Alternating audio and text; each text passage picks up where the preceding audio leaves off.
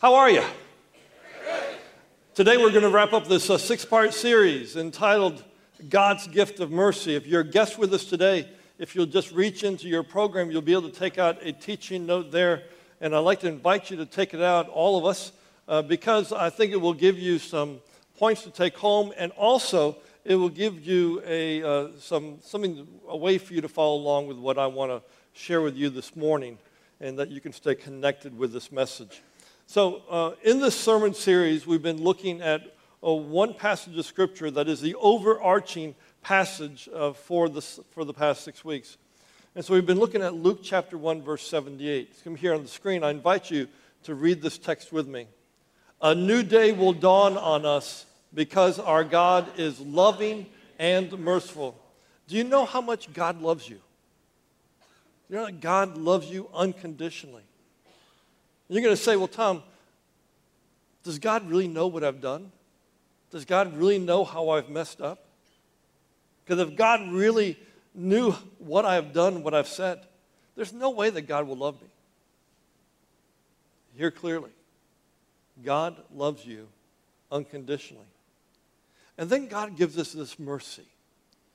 And I define mercy with this definition. Read it with me, please. Undeserved forgiveness and unearned kindness. So today I want to talk to you about what does it mean for us to be an agent of mercy in the world in which you live particularly, in the world in which we live together. What does it mean for you to be an agent of mercy? So I want to share something about my background.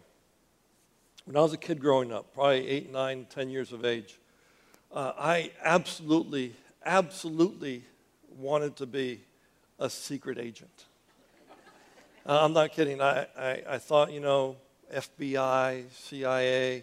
I watched television shows. Now, this is going to age me. Some of you are aged much beyond this, but I'm going to age myself.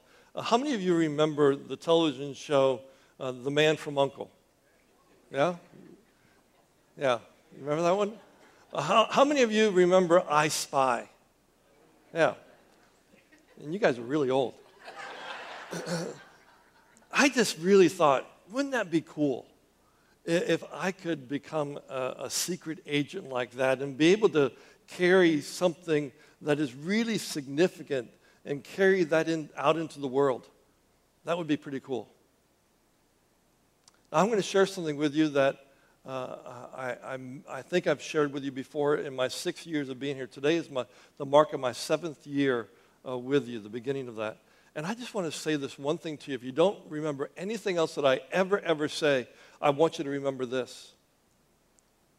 That God has called you to be an agent for God in the world in which you live, in the world in which we live.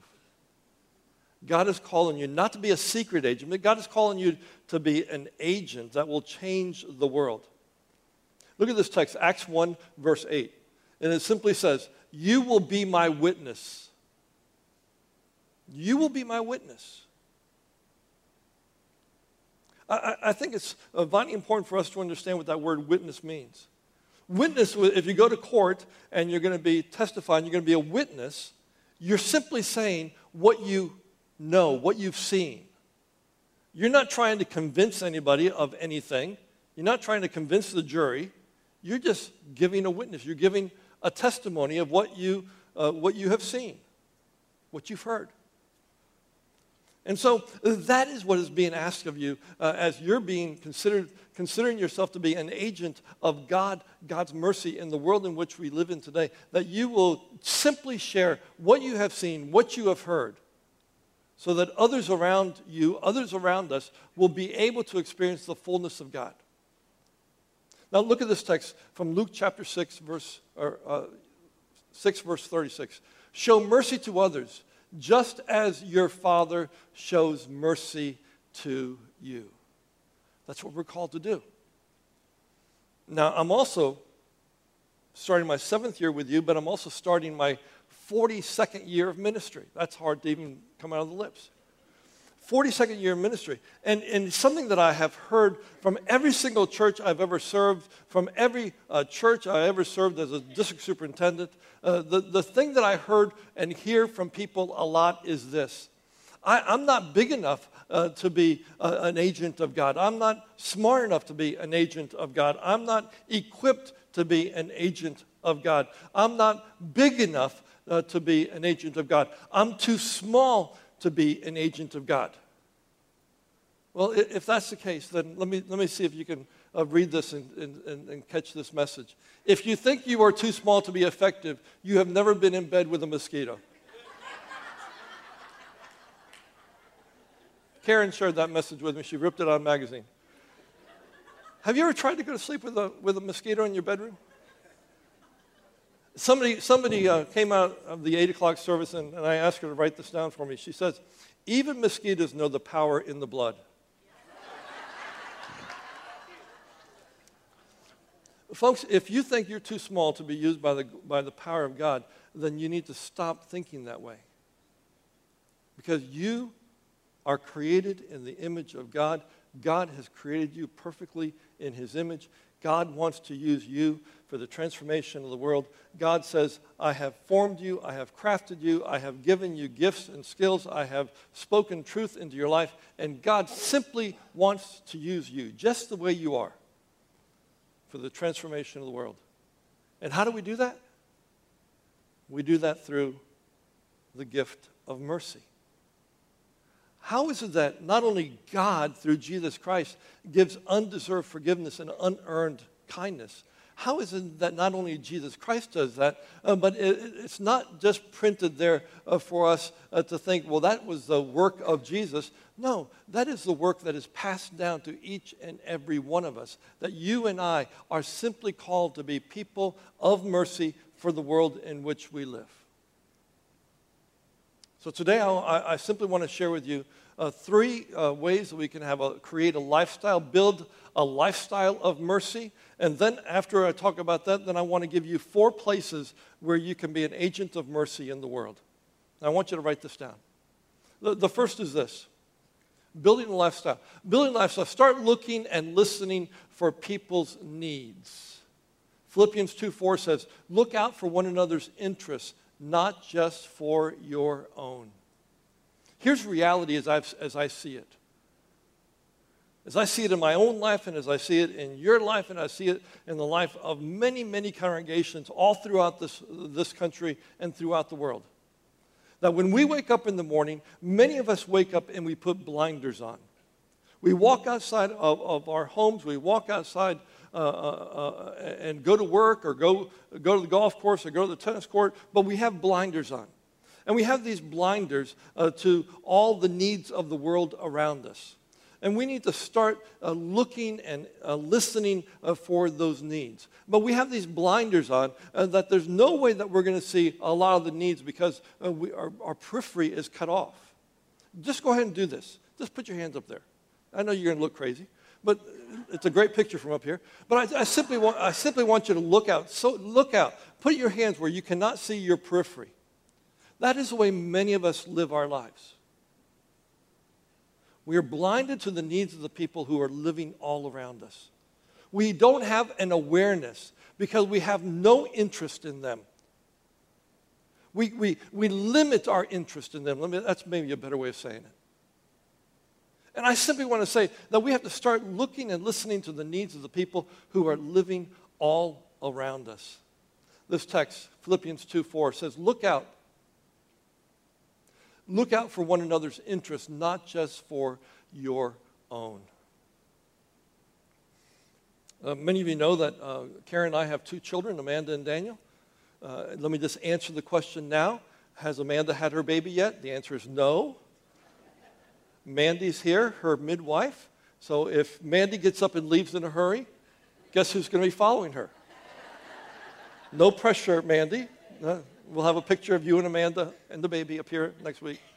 And Mandy says it's going to come this week. Right, Mandy? Yeah, thank you. So anyways, Karen and I have 2 kids.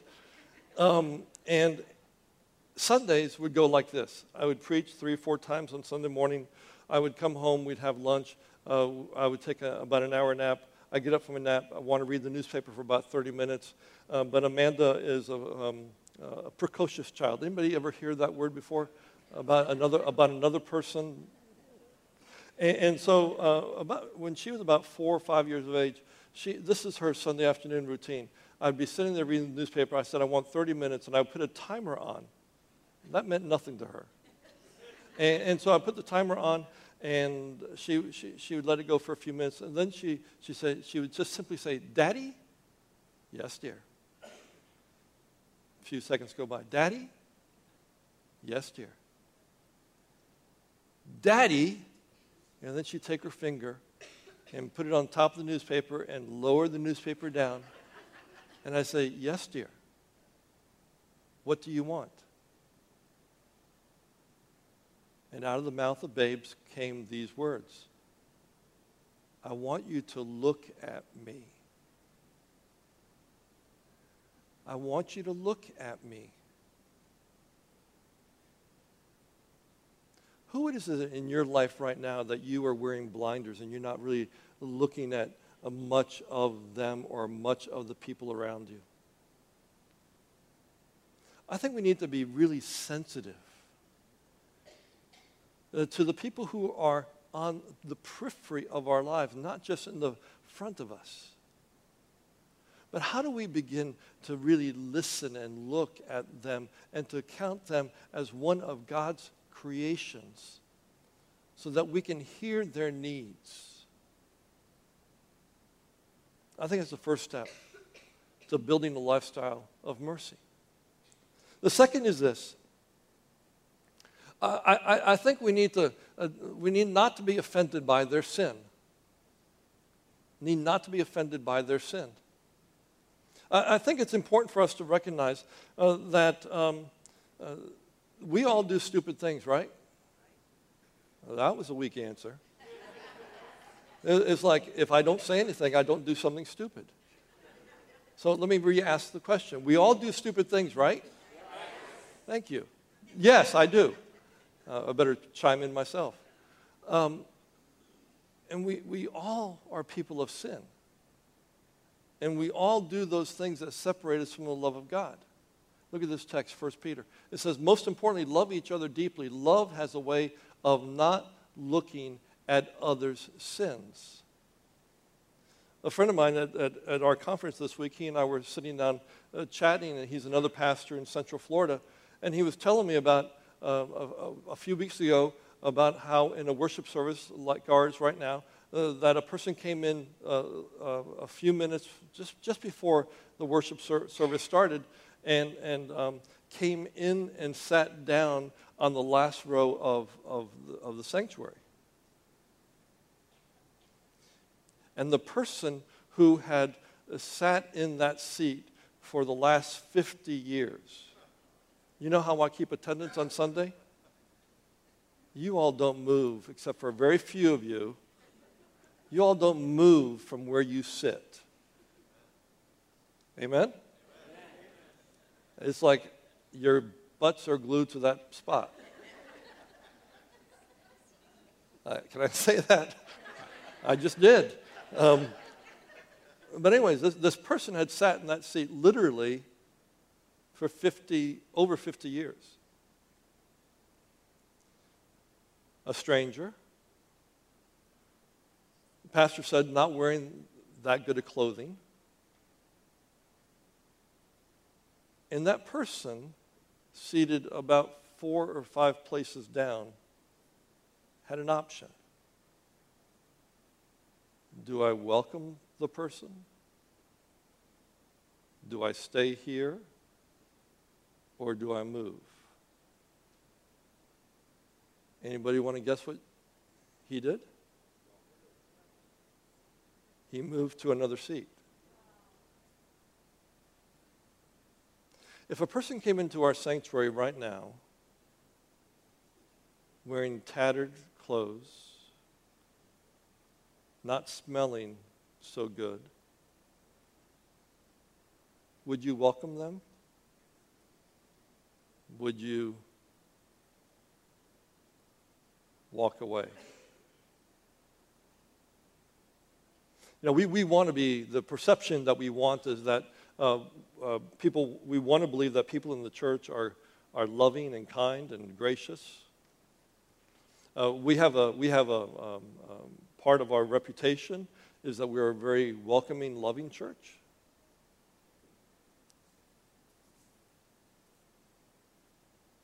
And yet,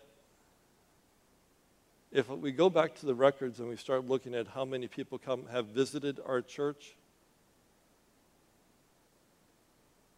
and are not here today, I understand my role in that. But what about your role in that? Are you welcoming? Are you loving? Are you reaching out? See, we really need to be not offended by other people's sin. I think about Jesus and the ministry of Jesus. Who did Jesus relate to? Sinners, prostitutes. Please understand, I'm not equating the person who came in as a sinner at all. This is just Jesus' ministry now.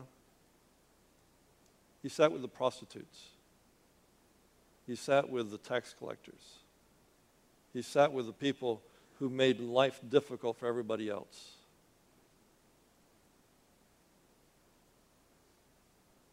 How do you treat the sinner?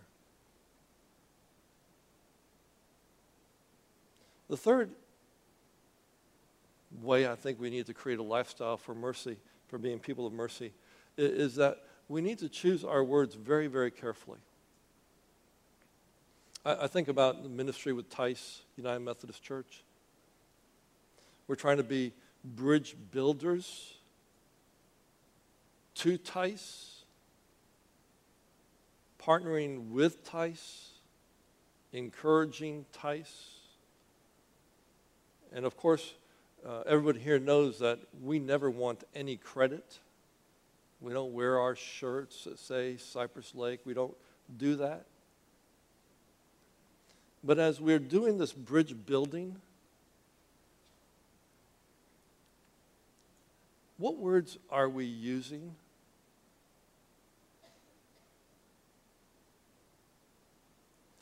Ministry stops because we say things that we're not even aware of, that are cruel, that are hateful, not loving. And I simply want to challenge each of us to be people who will be careful in our speech so that others will be drawn by who we are and be drawn into the kingdom by God's mercy. So let me ask you, are you careful with your words? Are you building bridges to family? Are you building bridges to your friends? Are you building bridges to your community? Are you building bridges to your spouse? Are you building bridges to your children? Or are you, through the words that you choose to use, destroying the bridge? What are you better known as a bridge builder or a bridge destroyer?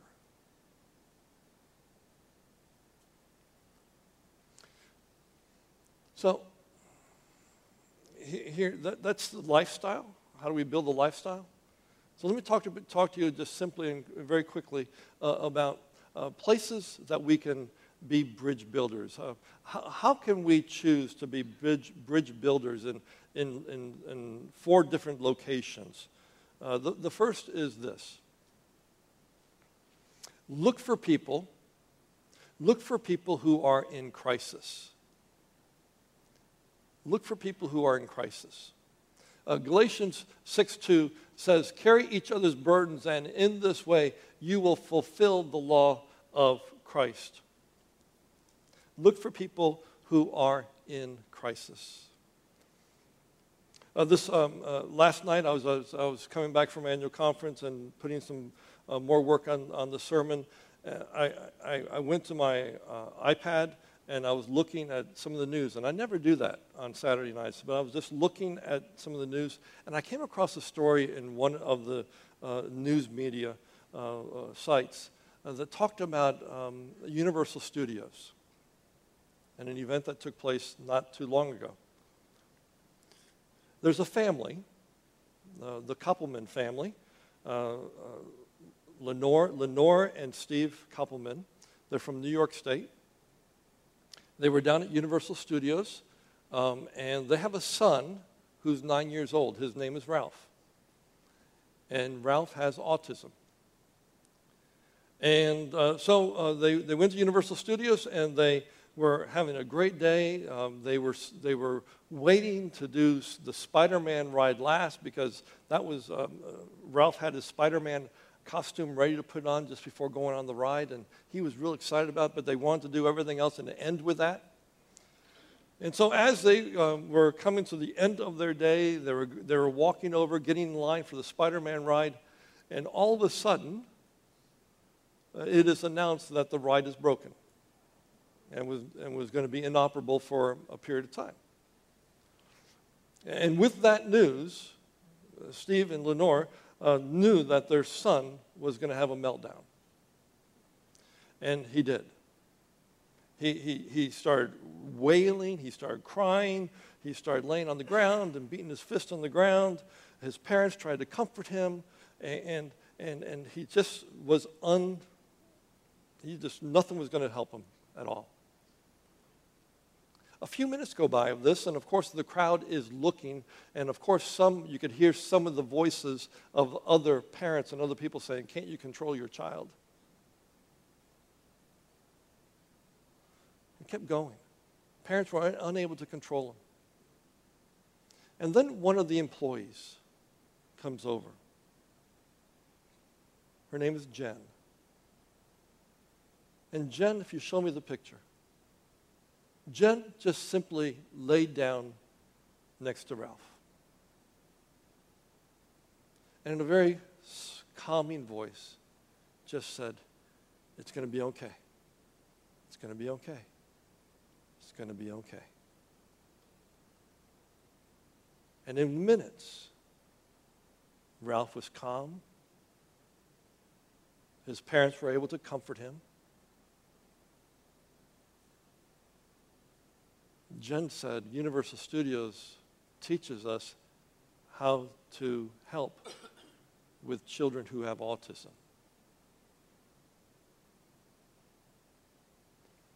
The question that came to me from this was,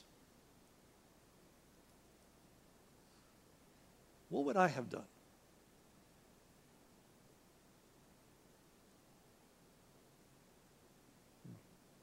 Would I have gone up to this family who's in crisis?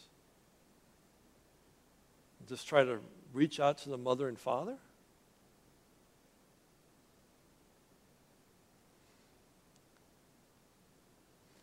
Here's reality. Reality as I see it, reality as I experience it every single day. There's not a day that goes by that I don't encounter someone who's going through some kind of crisis.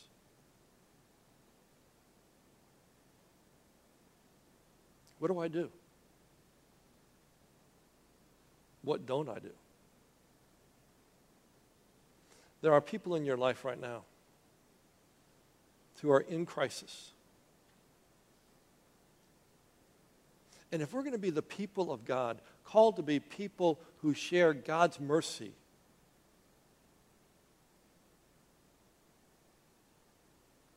we need to become less content of standing on the sidelines and not getting involved.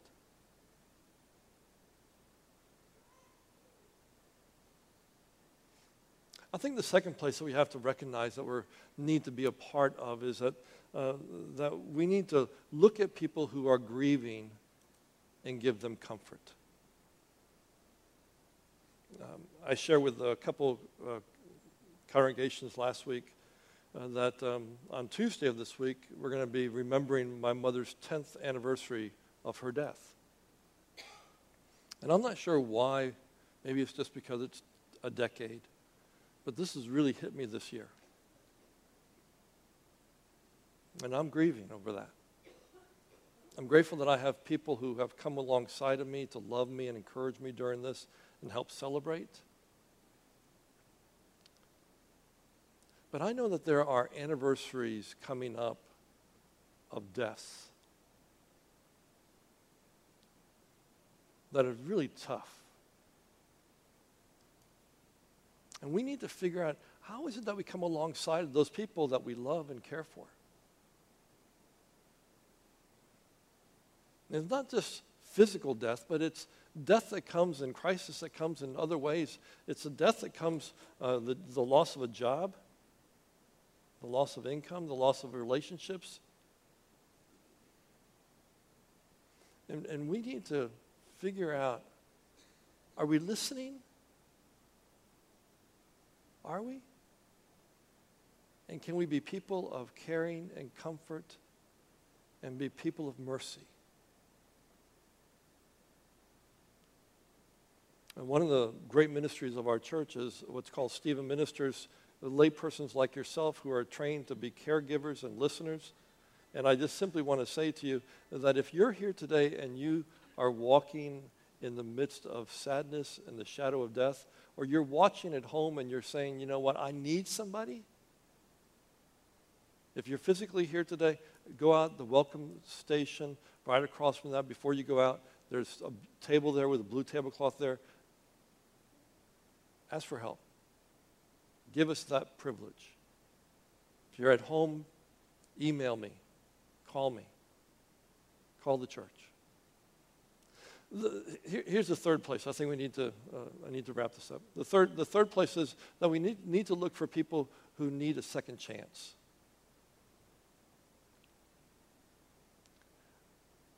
Some of you are thinking right now, well, Tom, you do not know what that person did to me. There's no way I'm going to give them a second chance.